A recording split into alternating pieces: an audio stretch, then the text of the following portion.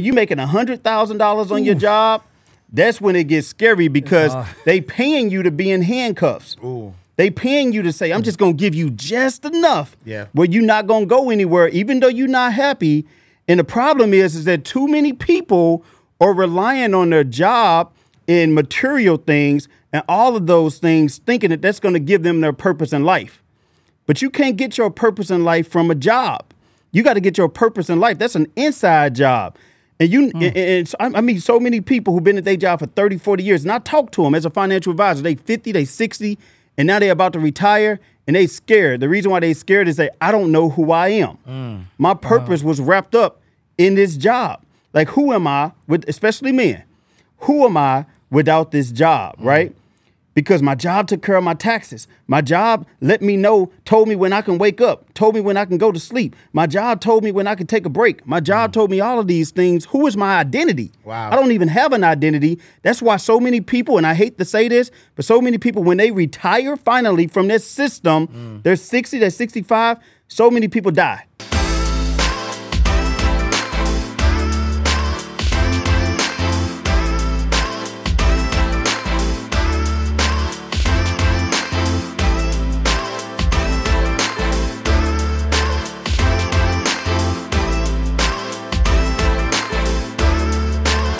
All right, y'all. So welcome to another awesome episode of the Path to Prosperity podcast, where we help you make, manage, and multiply money. I am Ash Cash, the financial motivator. We got my guy Storm Leroy, the employed millionaire. Hey. My guy Marvin Mitchell, Mr. Become Your Own Bank. Let's go. What we talking about today, y'all? Man, what we're going to talk about today is we're going to break down. Make money. Yes. We gotta teach them how to make money. We gotta teach them how to multiply the money. We gotta teach them how to manage. But you know what? Though, hold on. There's a lot of gurus out there. And I like what makes you qualified to help people make, manage, and multiply money? What makes me qualify? What makes you qualify? You know what I'm trying to say? Like how they know we ain't capping? 100%. See, the word guru. Yep. I like to stay away from it. Okay. It's like I'm well experienced in what I do. Through my journey throughout life has made me experience, right? So you can call it what you want, but I'm just seasoned at it. Buying that first property in 1999. I hate this guy right here, y'all. I'm telling you. Well, let me tell you. So here's where it comes from for me. Me buying that first property, which was $350,000, and that wasn't a program. That took me to be able to actually put a substantial amount of money down, right? So that, let's say $30,000, putting down to wait for that one property, which over 20 years became worth $2 million. Now, if I would have took that $30,000, and I told you guys before, for those of you that didn't hear, and I'm gonna mention it again, when I invested out of state, I put $8,000 down to make a $6,000 return every year. That's 80%. Now, what if I'd have took that 30, and now I would have bought 3 properties for $8,000. You see what I mean? So now my cash flow would have been greater because even though that property in New York that I paid that money for, the value of the property went up to $2 million, but the rent slowly peaked up. So now let me fast forward and give you a little more. Wait, hold on. I'm sorry. Because you lost me a second, right? And I want to make sure I'm clear. So you saying that you bought a property in New York. Right. It was $300,000. $350,000. $350,000. You put $30,000 down. Yeah. Right. And then that property skyrocketed to $2 million. Right. You can't see not skyrocket. A rocket does something fast, right? So it eventually got to $2 million. Yeah. Then on another occasion, you took $8,000 and you bought a property, but that property was cash flowing you $6,000 a year. And so if I compare that $2 million property to that $8,000 property, or that $30,000 property to the $8,000 property, you're saying I'm better off putting money in a property that's going to give me more cash flow than being able to say, whoa, I got a property that has appreciated $2 million, because you really can't do nothing with that $2 million. Is that what you're saying? Yeah, and okay, here's the controversial part, right? Yeah. Sell grandmama's house. Ooh. We always hear the story. So you say sell grandmama's house? I'm gonna tell you. I know it'd be smoke. Be like, yo, do not sell. The problem with the black community is because we always want to sell grandmama's house. You saying yes, sell grandmama's house. Sell grandmama's house. Right? I know everybody sitting up now, go in the next room, calling their brother and sister, come listen to this part, right? Here's the reason why. Your grandmama, for example, the lady next door to me, she bought her house in like 1982 for about $60,000. That house is worth like $2 million. So the thing is, grandmama house could be worth $2 million right now while she's alive. Grandmama can't pull the $2 million equity out that house. Do you know why she can't pull the equity out of that house? Because grandmama doesn't qualify for a loan at $2 million. She has no income. So she's house rich. House rich. Now, unfortunately, we know, let's say grandmama passed. Everybody passes away. She leaves that house to her 3 children. So now the 3 children, you always get this one now. You have one that wants to keep it, one that wants to sell it, and one that wants to live in it. So they all fighting over the house. Oh, we should grandmama do that. But the house is worth $2 million. We shouldn't sell it. We shouldn't do this. I want to live in it. Let's fix it up. But here's the thought process. The reason why I'm telling you, in my opinion, you should sell the house, because that's what grandmama would wanted you to do. You would keep the house. And now, which one of the 3 siblings qualify for a $2 million loan? That's another problem, to be able to qualify. Now, let's say the rent is $3,000 for that $2 million property. And I know people saying, hey, $2 million property, why is the rent only $3,000? I'm going to give an example. It's called Bed-Stuy, Brooklyn. The rent is normally $3,000 and you can have a $2 million house. $3,000, let's divide that up with 3 siblings. Right. What's that, $1,000 a piece? How long before they go, I'm only getting $1,000 and this house is worth $2 million? It's a matter of time. Now you put one living in there. Now there's no rental income. Sell the house. And the taxes, though. People don't talk about that. Property taxes. So now the house is worth $2 million. Exactly. Now your property taxes is based on that $2 million. So a lot of times people can't even afford that. They can't afford the taxes. Yes, it's a big problem. So the thing would be to sell the house, and that's not the problem. The problem is they do not know what to do with the money after selling the house. This is where financial literacy comes in. Knowing, being educated on what to do with the money, because grandma, I'm quite sure, would say, that's the reason why I bought this house at $30,000. So when it is worth $2 million, you could sell it, buy more properties to change grandmama's legacy. Not for each one of y'all to get $500,000 a piece and then run off. And now what you want to do, buy some luxuries and toys. You have to look at the big picture with these brownstones. So why are you keeping the house? Just so you can say, we kept the house in the family for 20 years? Well, guess what? That house is going to fall into the hands of someone who doesn't think about legacy and they think in self-wealth. And now they're going to sell it for pennies on the dollar. And what they're going to do, run off down south, run off to an island somewhere. And now that money goes nowhere. So sit down with the family and figure out what you're going to do with the money and stop trying to assume what would work best for you, when what you should say is what works best for our legacy with this house. And so that's what you did, right? Because I want you, because you still see, look, this is what the fake gurus do. They try to divert you with a story. I said you qualify to tell me why I should be listening to you. Oh, facts, bars. Here we go. Now, when I bought my first property out of state, I understood that the value was greater out of state because the New York property was $800,000. So first thing I did, I got me a mentor. Let's get this under control. We all sitting up here doing great things, but none of this would be possible if we all did not have mentors. Thanks. Just like in a dictionary, the word mentor comes before money. Get yourself a mentor if you're trying to get to the money. I got me a mentor for out-of-state investing who taught me everything there is to know about the markets and any questions I had. And once I bought that first property, I now had a point of reference, meaning $6,000 a year. I was making $60,000 a year at work. Simple mathematics, 10 of these properties replace my salary, 10. So I was under the first assumption that every year I buy one property and I'll be out in 10 years. The understanding is every year I was buying a new property, so that was now shrinking the time I would have to be at work down to now 5 years. So what made me another expert in this field? Because I understood the power of delegating duties. I went and did the research after my mentor gave me the knowledge on property management companies. Property management companies run all of my properties that I don't see. How to vet the property management companies. Property management companies only want 10%. They get 10% of the money. I get 90% of the money, but I gain 100% of my time to buy more properties. So now I can take that salary to buy more things. And now I get further educated on that because now I'm understanding the realtors.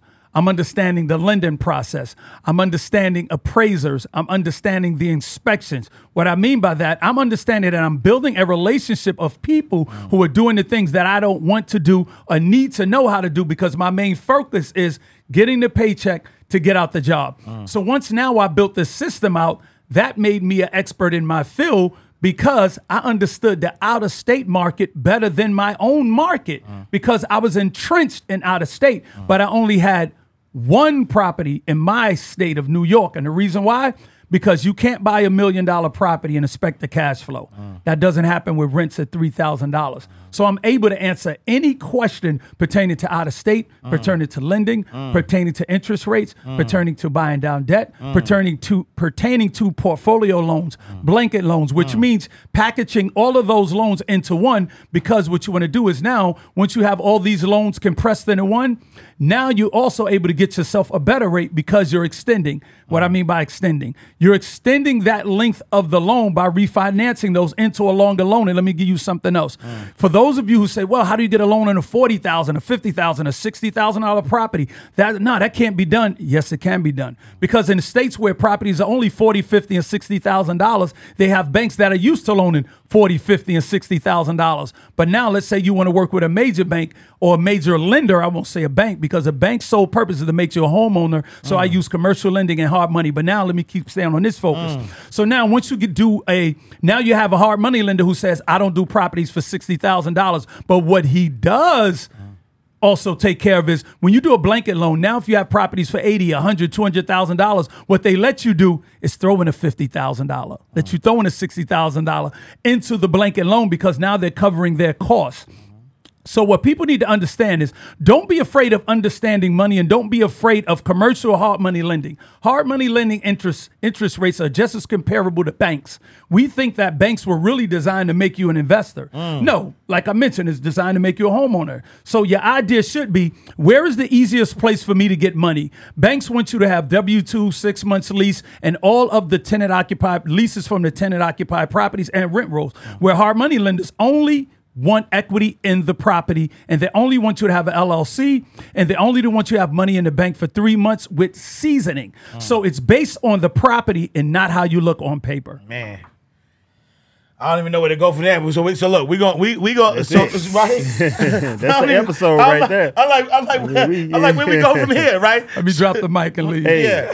But we talk about banks. But I look good in my turtleneck. Though. Nino Brown, baby. Nino Brown. So but listen, but he talked about banks a lot, right? And he talked about how banks want you to be homeowners, and I could talk to that from being a former banking executive. But you talk about becoming your own bank, right? So it almost feel like the anti-bank, and I'm in the middle, right? But what does that mean though? Becoming your own bank, bro. Kind of reverse it. So becoming your own bank is something that I do. Utilizing life insurance, right? Because a lot of people, when you think of life insurance, you're like, that's cool. I don't want to GoFundMe, so let me get life insurance, right? Well, the problem with that is when you think that way, you're thinking about life insurance as death insurance, which means you're only thinking about it for your death. But it's called life insurance, which means that if you learn how to utilize this for your life, it's the most powerful thing that you can ever do. It's one of the best kept secrets of the ultra wealthy. But the great thing about this is that it doesn't have to be the ultra wealthy that utilizes this, right? It can be everyday individuals that are making money. Even if you're still working, you can utilize this strategy on your journey toward becoming an entrepreneurship to help you get to that journey toward entrepreneurship. So what I mean by that is you want to create what's called, I call it a wealth creation fund. So what that means is this is a fund that you funnel all of your money through so that you can then recycle that money and make that money work for you 2 to 3 times at the same time. So to make this simple, to make it easier, let's say I'm bringing in, $15,000 a month, and I want to leverage, put $10,000, $12,000 of that month through the life insurance fund. I'm going to tell you how to structure in a little bit. Then what I can do is once you place it in that wealth creation fund, the good thing is that money keeps growing as if you never touched it. So even if I borrow against it and I take a loan against my policy, now I'm making money off the life insurance, and I'm taking that money and I'm buying me an asset such as the $8,000 down payment for a real estate. So now I took what Storm is already doing to become a millionaire, and now I'm just helping them to get there 5 years quicker. Wow. So to kind of explain it, it's like there are 3 different types of people when it comes to money. You got to understand those 3 different types of people to understand what a wealth creator is. Right? A wealth creator is somebody who never stops the forward momentum of their money, which means their money continues to grow uninterrupted as if they never touched it. So you got a debtor, you got a saver, then you got a wealth creator. You all know the debtor. This is the person who spend their money using credit cards and they're constantly attempting to get debt free. This is the person that is in the rat race, is what they call it. It's like they're on that spinning wheel, like that spinning wheel. They can't seem to get off of that rat race.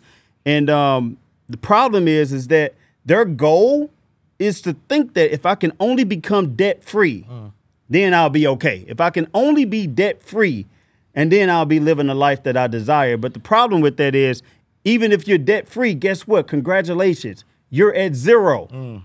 There are homeless people on the street that are at zero, but they're not wealthy because they have no assets and they have no reoccurring revenue. It's hard work. It's hustle, even if you're at zero. This is why so many people rush to save, and pour all of their money to paying off of the debt when they're not really realizing that you're not creating wealth. You're getting rid of a problem, but you're creating an even bigger problem because now you have no assets. But what if you can do both? What if you can pay off debt and make money at the same time and generate cash flow and income at the same time? The next person is the saver. The saver, what they do is they're going to save, and then they're going to pay cash. They're going to save, and then they're going to pay cash. While that's great that they're not in debt, the problem is that if I save $100,000 and then I spend $40,000, now I'm only earning interest on what's left, the $60,000. I got to build that $40,000 back up to $100,000 before I start to see a profit again. So I'm constantly taking 1 step forward and 2 steps back. And I'm losing what's called opportunity cost. Opportunity cost is what I could have earned had I kept the entire $100,000. And the worst part about being a saver is that it's not just the fact that it takes you a while to build up the money. The worst part about the saver is that while you're thinking in this scarcity mindset that you got to save, and you're living off of less than, you're living way below your means, and you're afraid to spend anything, and you're living off of ramen noodles in a small house and a Ford Taurus like I did for 8 years, you're actually telling money, I don't want you because I'm attracting lack because that's what I'm focused on. Okay. So if you have an abundant mindset, you got to realize that you can actually spend money and make money at the same time. It don't have to be an either or. It can be a both and. So this is what I want to teach people. And you can do that by being a wealth creator. What the wealth creator does is they're going to leverage an asset, leverage money that they're saving so that it never goes backwards. And when they borrow against it, now they got multiple assets. So I like to use life insurance. Actually, life insurance is one of the only things. In fact, I'll say it is the only thing that you really can do this with, right? Now, yeah, you can borrow from a 401k. You can borrow from a brokerage account. You can borrow from your equity in a house. You can borrow from that. But there is nothing else that allows you to leverage not only having a death benefit, but having a life insurance benefit and being able to borrow against that and pass money on to the next generation and get a trust and be able to structure a trust in a way that you can build wealth off of 3, 4, 5 generations after you, right? So the way it works, then I'm gonna turn this over. But the way this works is that if I'm looking to make money 5 times off the same dollar, what I'm going to do is I'm going to funnel it through the life insurance policy first. Once I funnel it through the life insurance policy, understand that that's tax-free. I don't have to pay it back. Why don't you have to pay it back? Because if I have $100,000 of my cash value, my death benefit is always more than the cash value. So if I got a $500,000 death benefit and $100,000 cash value, if I borrow $40,000 and then I never pay it back, because you're not forced to, and I die, they're simply going to subtract that plus interest from the death benefit, which was already $400,000 more than the cash value. Does that make sense? Yeah. So, wait. So in that particular case, I got a $500,000 death benefit. Yeah. I borrow $40,000. Right, it's the cash value. You can't borrow from the death benefit. Right, But you so I can can borrow $40,000 from that cash value, but my death benefit is still $500,000. And so if I die, then it's just $500,000 minus the $40,000. So now I'm getting or my beneficiaries or my trust, if I'm doing it right, gets $460,000. Almost. Okay. That's close. 500 minus the 40,000 plus the interest. They're going to charge you some interest, right? Got it. Now you might say, well, how much interest are they charging? What if the interest takes away all of? That's not going to happen because the way that you could structure the policy, because there's so many myths out there. There's a myth that, well, I don't get to keep the cash value. Right. Like if my cash value is 100 and I die, I only get the 500,000. I don't get the 100,000. Well, yeah, that's true, but the 500,000 is more than 100,000. And if you structure it the right way, you can structure an increase in death benefit, which means that as your cash value grows, the death benefit grows as well. So the death benefit can start off at 500,000, but every year it might be increasing by 3, 4, 5%. So when I borrowed $40,000, my death benefit is growing by the same interest that I'm paying off the loan. So that same death benefit end up the same way anytime. Anyway, right? People don't know that. People don't realize that if you borrow something and your death benefit is growing by the same amount that you borrow, and the death benefit is the same for your heirs, right? So life insurance is not an investment. I don't want to hear anybody say life insurance is an investment, right? Life insurance is a tool that allows you to now borrow against it and then go out and get the investment. Right. That's when you, so when you're working with me and Storm, for example, you're going to funnel your money through your life insurance first, then you're going to borrow against that, then you're going to get the property. Now you're not just making money on the property, but that $8,000 down payment that you made, that was gone because it's tied up into the mortgage, that $8,000 is still there. So real quick, if I got $100,000 that's earning me 5% every year. Yeah. Let's ignore the life insurance. I got $100,000 that's earning me 5%. 1 year later, that's $105,000. Yeah. If I have $100,000 and I borrowed $30,000, remember it's going to keep growing as if I never touched it. Yep. If I'm earning 5%, got $100,000, earning 5%.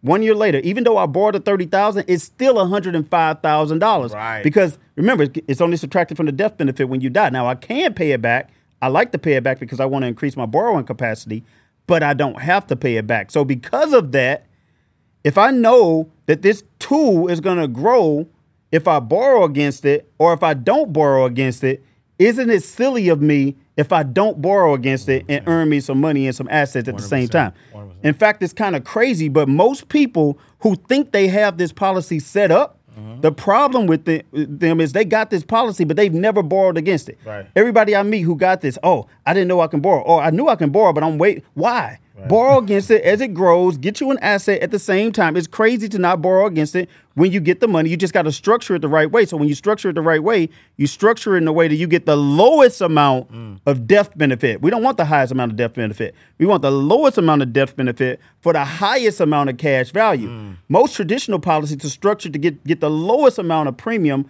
for the highest amount of death benefit. Well, that's when it becomes really expensive. You actually save 70% in cost and fees by structuring it the way that I tell you to structure it. And you get to borrow the money and have liquidity, access, use, and control of your money right away. So it's so many, I can keep going deeper, but I'm going to save some gems for later. Can I go deeper? Can I go deeper? I ain't even go there yet. But you know, it's funny because, you know, and this is the biggest fallacy I think that happens in our community, because like for me, you know, as a banker, right, 15 years, I remember working with people. It wasn't until I became a wealth advisor that I was like, whoa, how we teaching people the wrong thing, right? As a banker, we telling you what? Save your money, save. Yep. But then we don't even understand a couple of things, right?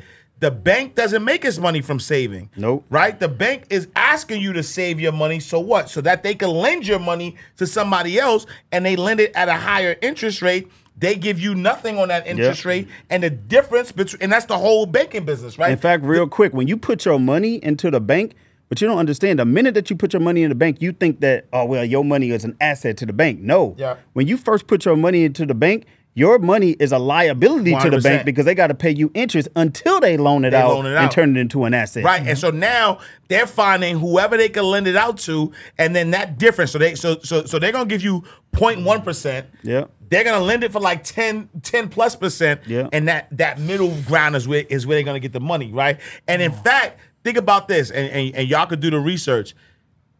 How does the bank make money? Where does the bank invest?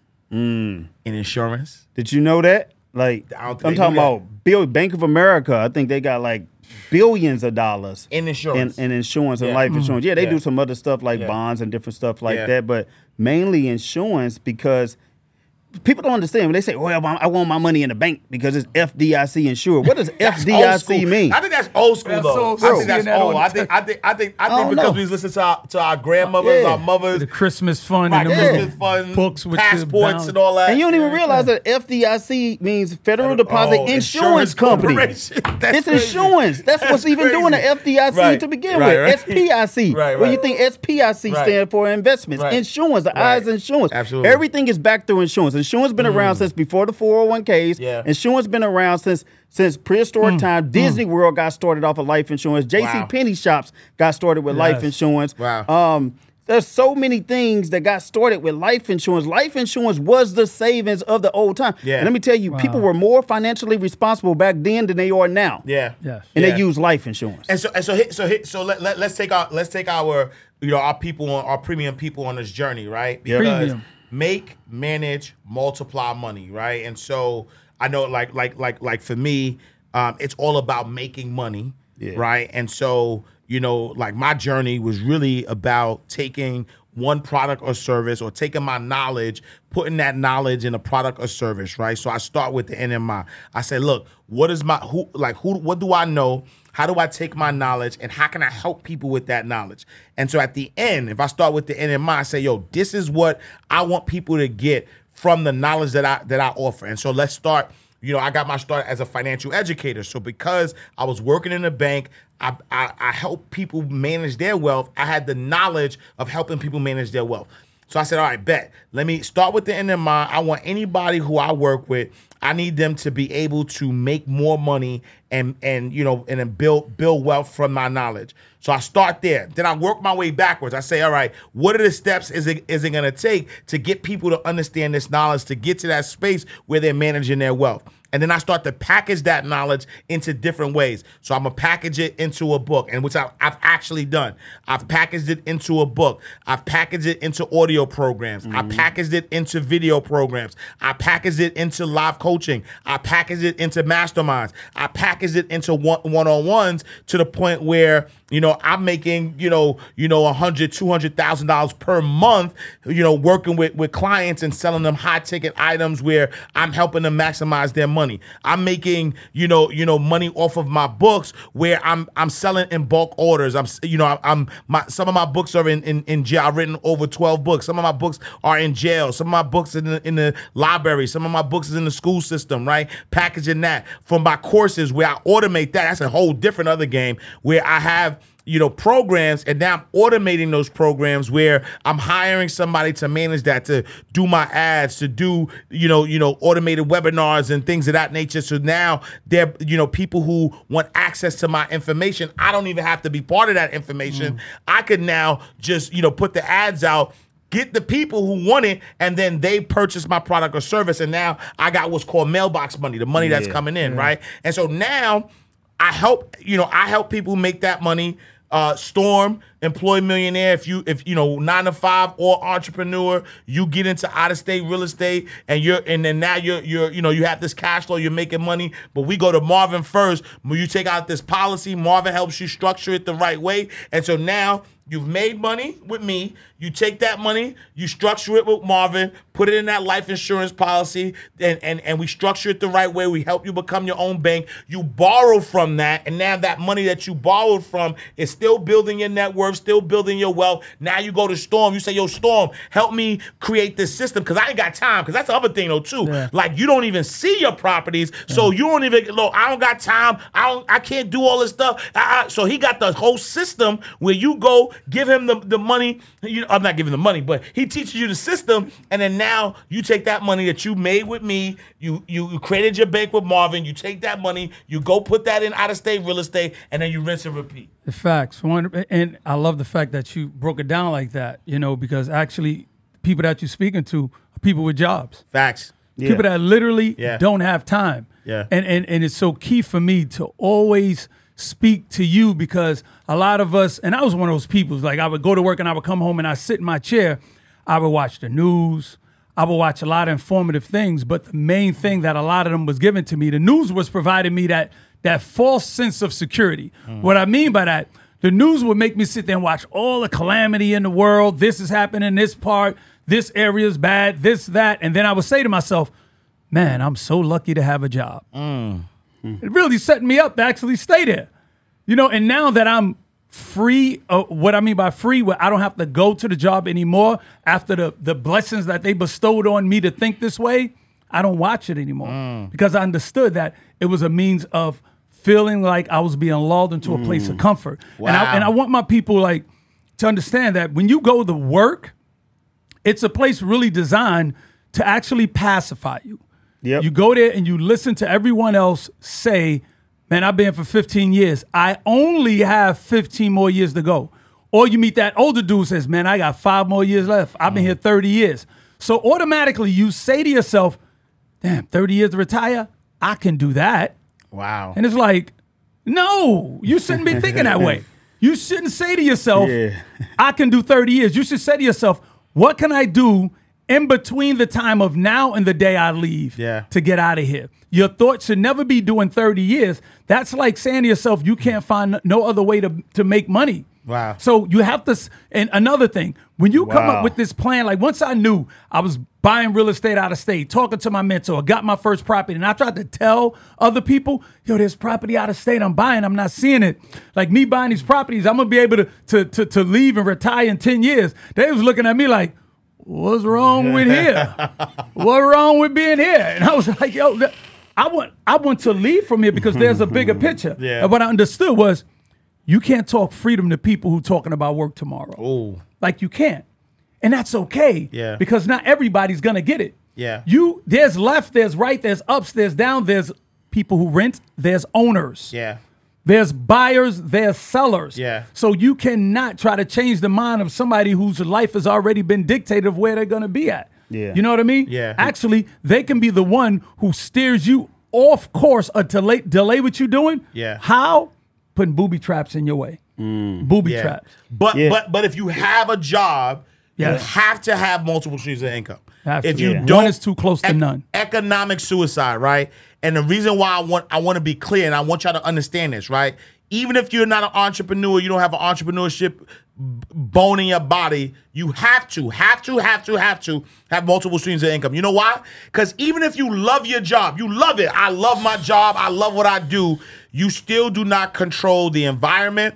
You don't control, like think about layoffs. Think about you could be a model employee and been there for 20 years, you on time all the time, and because you might be overpaid.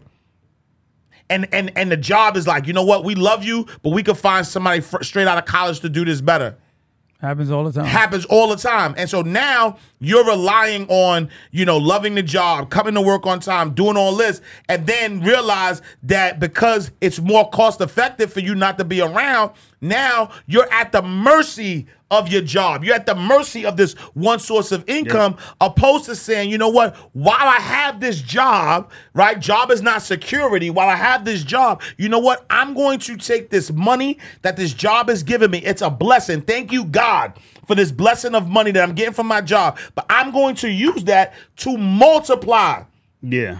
Yeah. You got to treat your paycheck as a tool to invest. Yep. 100%. Instead of a paycheck to buy depreciating things. Yeah. And you said it perfectly on Storm when you said the job is pacifying you. Mm-hmm. You got to understand that if you don't pay attention, the world is pacifying you. The educational system is attempting to pacify you to prepare you for the job, which is going to pacify you, which is going to prepare you for saving in your 401k oh, maybe when you're 65, you're going to get a nice little pension. Maybe you're going to get a nice little Social Security check.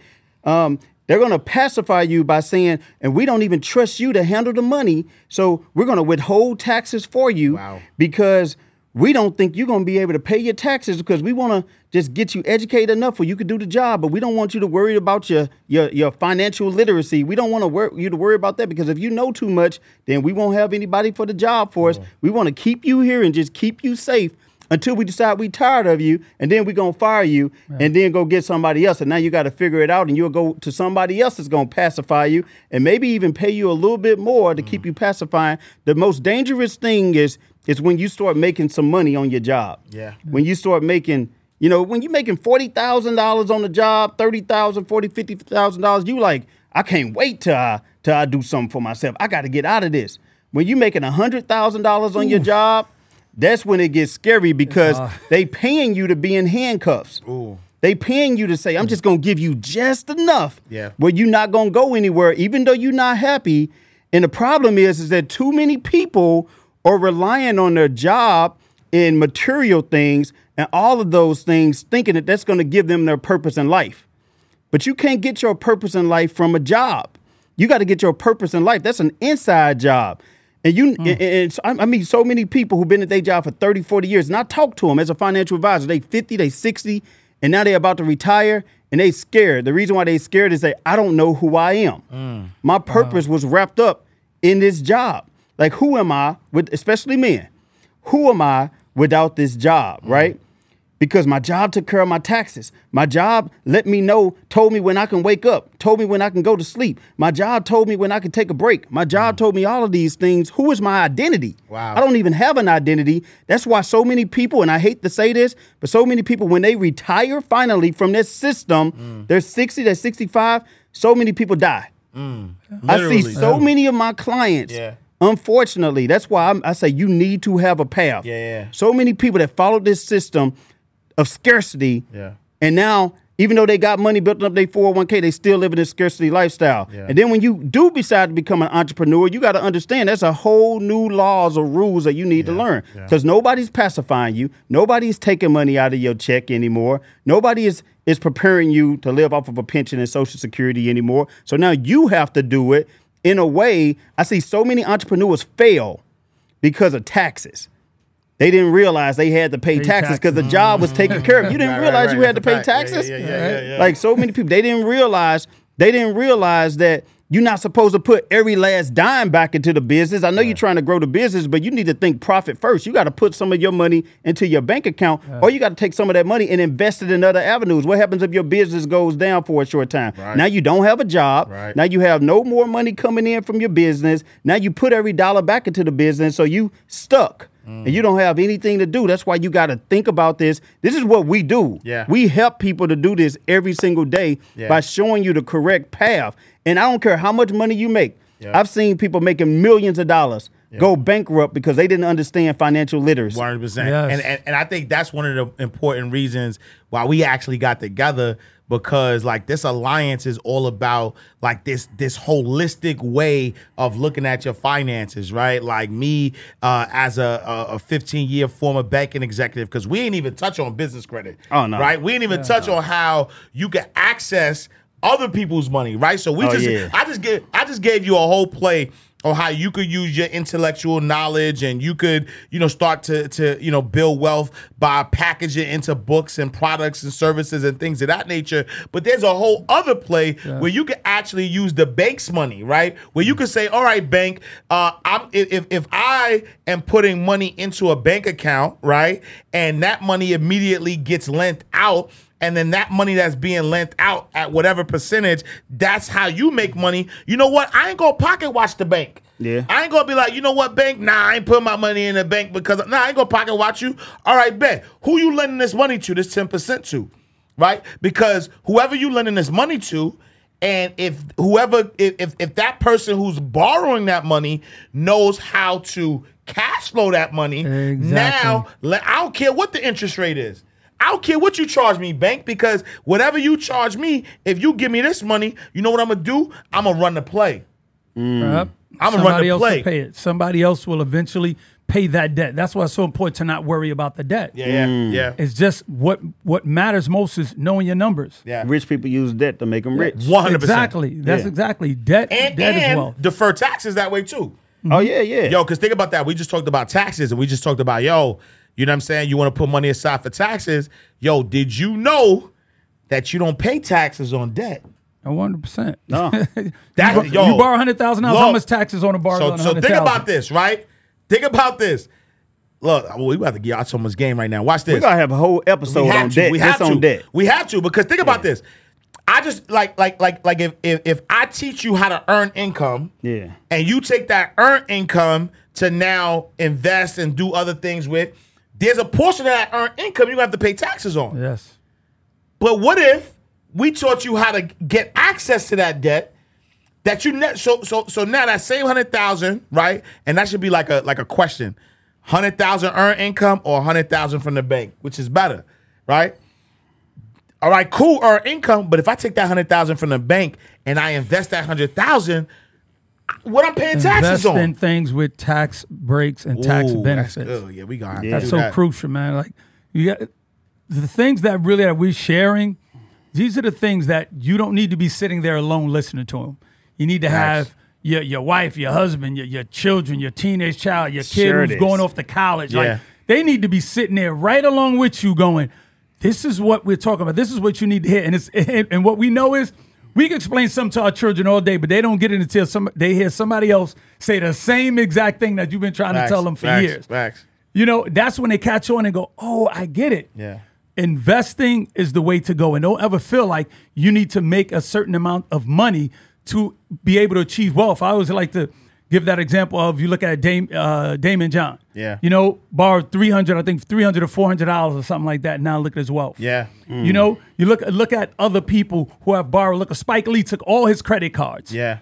Thousands of dollars in debt, credit cards, and built what he has now. And you know what? Yo, I want people to stop equating wealth to a number and equate wealth to a process, to a system, right? Because at the end of the day, you know what? If you bought a duplex and that duplex, even if that duplex is only paying you $1,500, $3,000, whatever it is, that's wealth. Like who said that you gotta be a millionaire to build wealth? Yep. Hey, yo, true story. Like, before I became a millionaire, I was like, I need to be a millionaire. I need to be a millionaire. I need a millionaire. Yo, honestly, my ideal lifestyle only costs $250,000. Like, I don't need $1 million to be like financially free. And so a lot of people in their mind, they're like, yo, I gotta make $1 million. Why?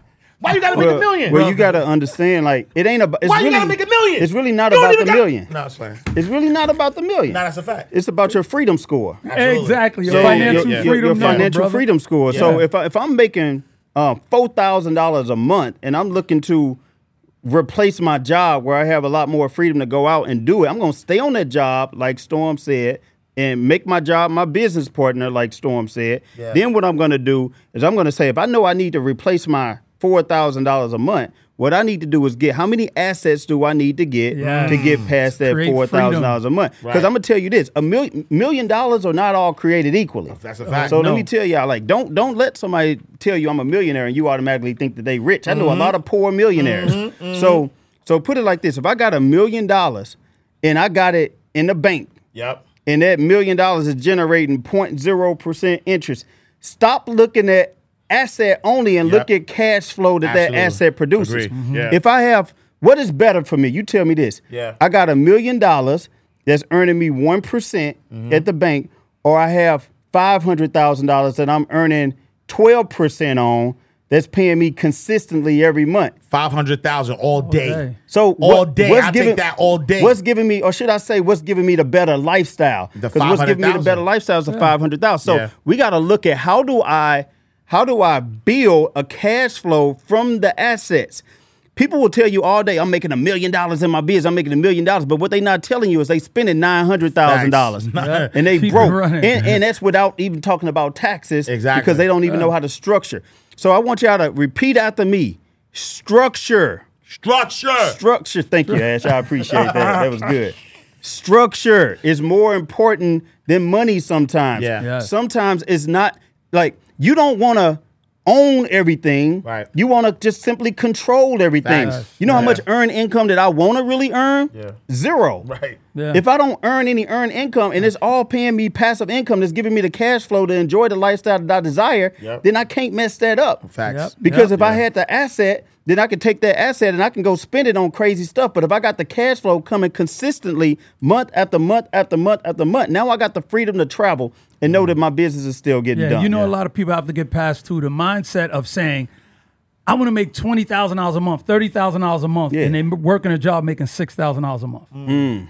Like, so you mean to tell me you're never going to leave? Right. You know, I always ask that question They when I gotta get work people harder. in my class, doing the mentee class, and then the first thing I ask is, how much money do you need to leave your job? Yeah. I need $50,000 a month. I need to make $100,000 a month. I'm How? like, You don't make that how, now? You're not making it now. How, Sway? How? How, Sway? I'm All making, you need to do is I'm making replace. $3,000 Yeah. a month, but I need $50,000 in order to leave my job. But you know what it is, and it's probably because they want the security, right? Because they say I need $50,000 a month to leave my job just in case. Like they're almost planning for stuff to go wrong, which if you got to understand, abundance is your birthright, and I'm gonna take it here is that you will always get what you focus on, right? And so that's why even when I tell people, you know, because I do believe that you should have some money in the bank, right? But I don't call it an emergency fund because I'm not counting on emergency funds. I need you to have at least 6 to 8 months of expenses in an account, and we call it your financial freedom fund. Right. And so you want to have liquid. And I know we said that word a couple of times, liquidity, right? Meaning access to the capital, access to cash.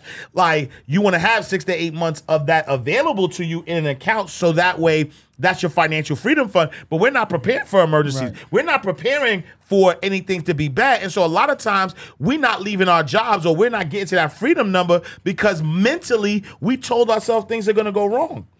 Mentally, we told us, you know what, just in case. Stop having a just in case, right? Don't look at it like, oh, I hate my job, and because I hate my job, I'm going to start this side hustle, and when I get here, I'll be able to free myself. No, you have to show gratitude for that job, right? Because if you show gratitude for that job, you show gratitude for your ability to make a paycheck, your ability to even get your freedom score. Now, the universe is going to repay you back by showing that gratitude. Now you're going to have gratitude in your business, gratitude in you building wealth. Like, so stop disrespecting your job. Stop acting like this is something you're trying to escape. Stop trying to escape.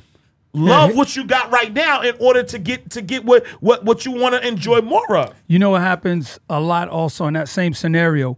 When people say to themselves, well, I want to make $50,000 a month, you're now delivering a new message to your brain. So the opioids in your brain don't know how to respond. The opioids is that joyous feeling, but now your brain is confused because now you're saying, I want to make $50,000 a month. So now your brain is now processing that. And now what's the next thing that happens? The opioid confusion now goes through the blood and now speaks to your heart. And that's where your heart starts pumping differently. There's a difference because when you're excited about something, that's the opioids. Now the blood is going through your heart and now you're excited. But now it's the confusion and pumping, and it's not an excitement. It's anxiety. It's going, can I do it? Should I do it? See, it's all works in conjunction. Yeah. So if you're telling your brain that you want to make $50,000 and now you haven't secured the plan, the process, and now you're not freeing yourself up to that, now that kind of opioid is now going to your heart and confusing and saying, are you excited? Or do you have anxiety? Because I don't know what you have. Yeah. But once you commit to saying, I got $50,000, I hear what they talking about. Storm has already bust down the plan. Right. I see him. I see what he's done.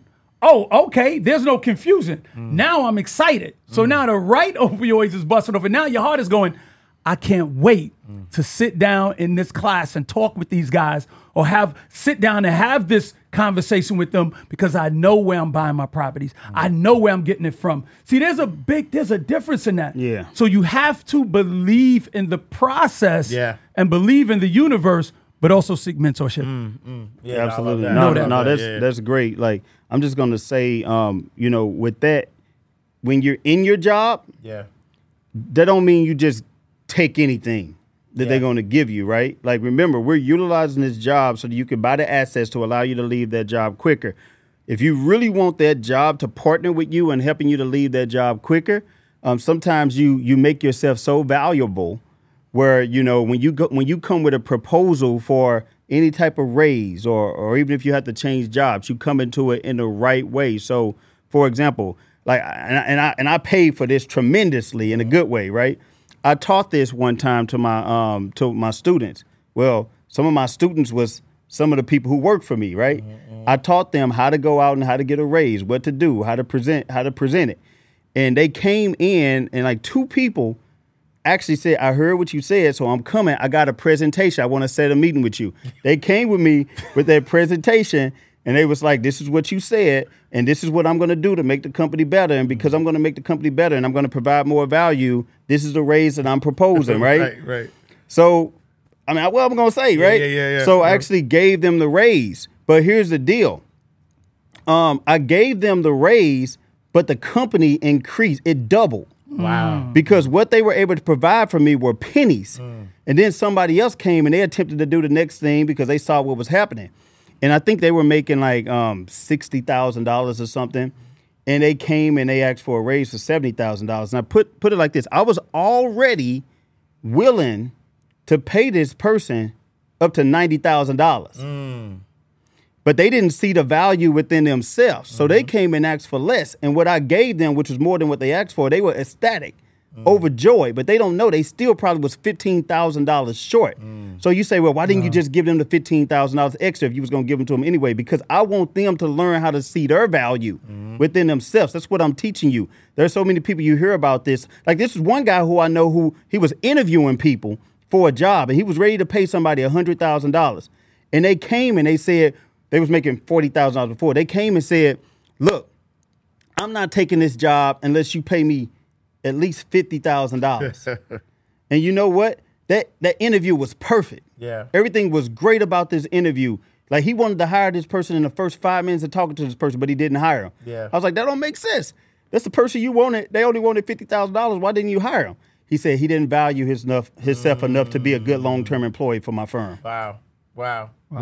And So, there's so many lessons in that, man. Oh, There's so many lessons Life in gives that. you what you ask for. So Exactly. you got to be of value, be of service. Don't just come and ask for a raise because you think you're entitled. There's a difference between being entitled and showing value that's irreplaceable to the firm, to the job. Yeah, and I love that though, right? Because that actually goes hand in hand with the people who hate their job, who don't appreciate their job, because a lot of times they might hate or unappreciate their job because they don't see the value that they're bringing. And if they don't see that value, they're not getting value. And now because they're not getting value, they're resentful. And because they're resentful, they're not realizing how much of a blessing that job could be to help them build wealth. Yeah, man. Wow. They're so busy counting the job's pocket versus Big the pocket time. that they making. And a lot of us suffer the disease. We worrying about the interest rate that we're paying the bank instead of how we're going to use the money to make way more than the interest rate that we got from the bank. Or they worried about, well, if I'm doing the work for this, and if I make the company, if I make $100,000, that means I made the company $1 million. So what? You were making $30,000 before that. Why are you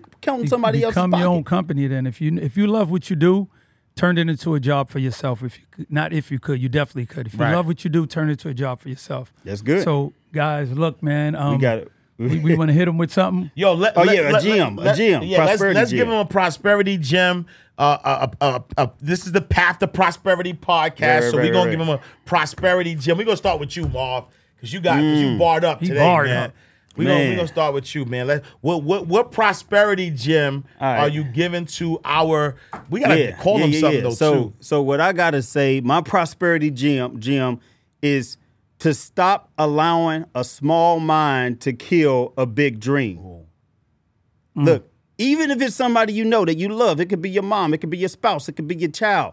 Don't let, and when I say small, I'm not talking about small as in a derogatory term. I'm talking about their dream is not where your dream is, because you're a giraffe. That's my boy. You're a giraffe. That means you can see high above the trees. That means your neck is long. That means everything that you see above the trees is your vision, and your vision is clear, and it was given to you by God himself. What if your dream wasn't your dream? What if your dream was God's dream? Then you'll stop treating it like it's an option, and you'll start treating it like it's your responsibility. But the problem is that you need validation from an outside source. You need reassurance from an outside source because you're feeling insecure. So you go down and you stick your neck down and you get permission and you get validation from a turtle. That turtle is not a bad person. That turtle is somebody you love, but they telling you that it's not going to work because they can only see 2 feet in front of them. And because you value what they say so much, you're trusting what they say instead of what your heart and what your desire is telling you. So what's happening is you keep your head down too long and the oxygen flows through the neck of a giraffe. So if you keep your neck down too long, the giraffe will actually pass out, will suffocate, and sometimes even die. And that's where a lot of you are right now. You suffocating, you passed out, you dying where you standing right now because of the fact that you've allowing little bitty raindrops to the granite to deteriorate that granite to the point where you don't even believe in yourself, and you've accepted yourself. You've accepted mediocrity as normal. You've said, at least I'm not worse than this person. Instead of worrying about how you can be the best that you can be, you're comparing yourself to somebody that's not even as big as your dream. The people who are in your life that don't understand, they are your adversaries. The Bible says, if somebody's your adversary, he said, get thee behind me, Satan. Get thee behind me, Satan is not meaning the devil himself. It means anybody who opposes the will of God. And if it's your will to do something and somebody is standing in your way, you got to move forward because they're seeing what you see as a curb that you just got to step over. They're trying to protect you because they think it's a cliff. So if you're going to go to the next level, you got to step over that cliff and you got to believe in yourself, and your faith has to be stronger than your fear. I got to go after that? Yes, sir. Go ahead. That's why I'm last. All right, That's why I'm last. So look, I'm gonna set you up. I'm gonna set you up, Storm, because he talked about the giraffe and the turtle. So we gonna, who am I to break tradition? Let's talk about animals, right? So what we gonna do is here. No pressure, Storm. Look, here, no pressure, right? Freestyle, right? So here's what I want everybody. Here's my prosperity gem. I need you to make sure that you are always in vibrational alignment with what you desire in life. And what does that mean? That means that in order for you to be successful, you have to vibrate on the level of success. Anytime you're not vibrating on the level of success, if you look at your life right now and you don't like the way your life is going, if you don't enjoy it, if you don't have what you want out of it, that means you're not in vibrational alignment with that thing. When you look at the birds, for instance, right? An eagle could never fly at the same altitude as pigeons. I'm going to say it again. An eagle could never, ever fly at the same altitude as pigeons. So what happens? A lot of us are flying at a lower altitude and we think we're eagles, but we're flying at this altitude of pigeons because we're trying to lower ourselves. We're trying to make people comfortable. We don't want people to think that, we all that, or, I'm the first person to do this in my family and I don't want to be ostracized, and you don't want to get to that next level. And so you are voluntarily putting yourself on the lower vibration, and you see all these pigeons around. You see these haters. You see these non-supporters. You see these people that are not helping you get to the next level. And the reason you see them is because you're flying at their level. And so I need you to, for effective immediately, I need you to fly like an eagle. I need you to get away from that lower vibration. Get away from that vibration of people who are haters, people who are not supporting you, people who don't want to see you do better, people who are jealous, people who are threatened by your success. Get to that level of flying like an eagle, because nothing can stop an eagle. If an eagle, I don't know where to go from there. But go ahead, Storm. Listen. Go ahead, Storm. You don't know everything, Sway. All right, so now that they got the theme of animals and everything, I'm going to stay in the same vein. I'm going to get this real quick.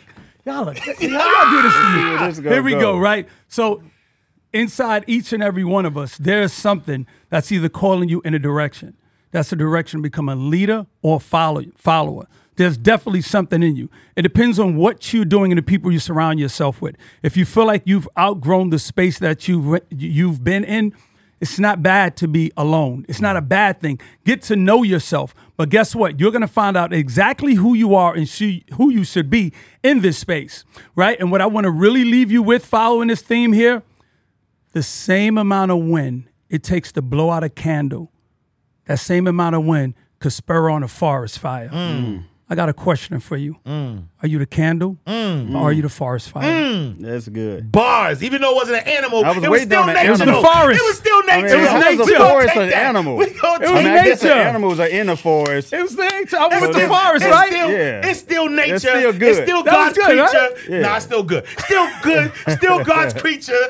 I'm up here sitting thinking, where the animal at? Where the animal But I at? got you with the No, it was first. good. It was good. I went another level on them, y'all. All right, take us out, Storm. I need everybody within the sound of my voice. We signing out right now. So what All do right, we let's normally go. do, guys? Let's dominate, baby. Fist Let's up, go. fist ups, Let's dominate go. time. Wednesday, every Wednesday at 8 Eastern. Make sure that y'all tune in, check in. Go ahead and take us out, Storm. That's right. Everyone within the sound of my voice, the path of prosperity is something that's been calling out to you. It's in alignment with you, and now it's here. You need to share this with 1,000 people, like-minded, non-like-minded, those that you feel are on the edge of changing their life. This is it. Don't hoard knowledge. Let's do this for each other. And on the count of 3, we're going to go out with the word dominate. 1, 2, 3. Dominate. Let's go. See y'all next That's week. the Prosperity Let's go. Podcast, y'all. Always Seek Knowledge. Peace.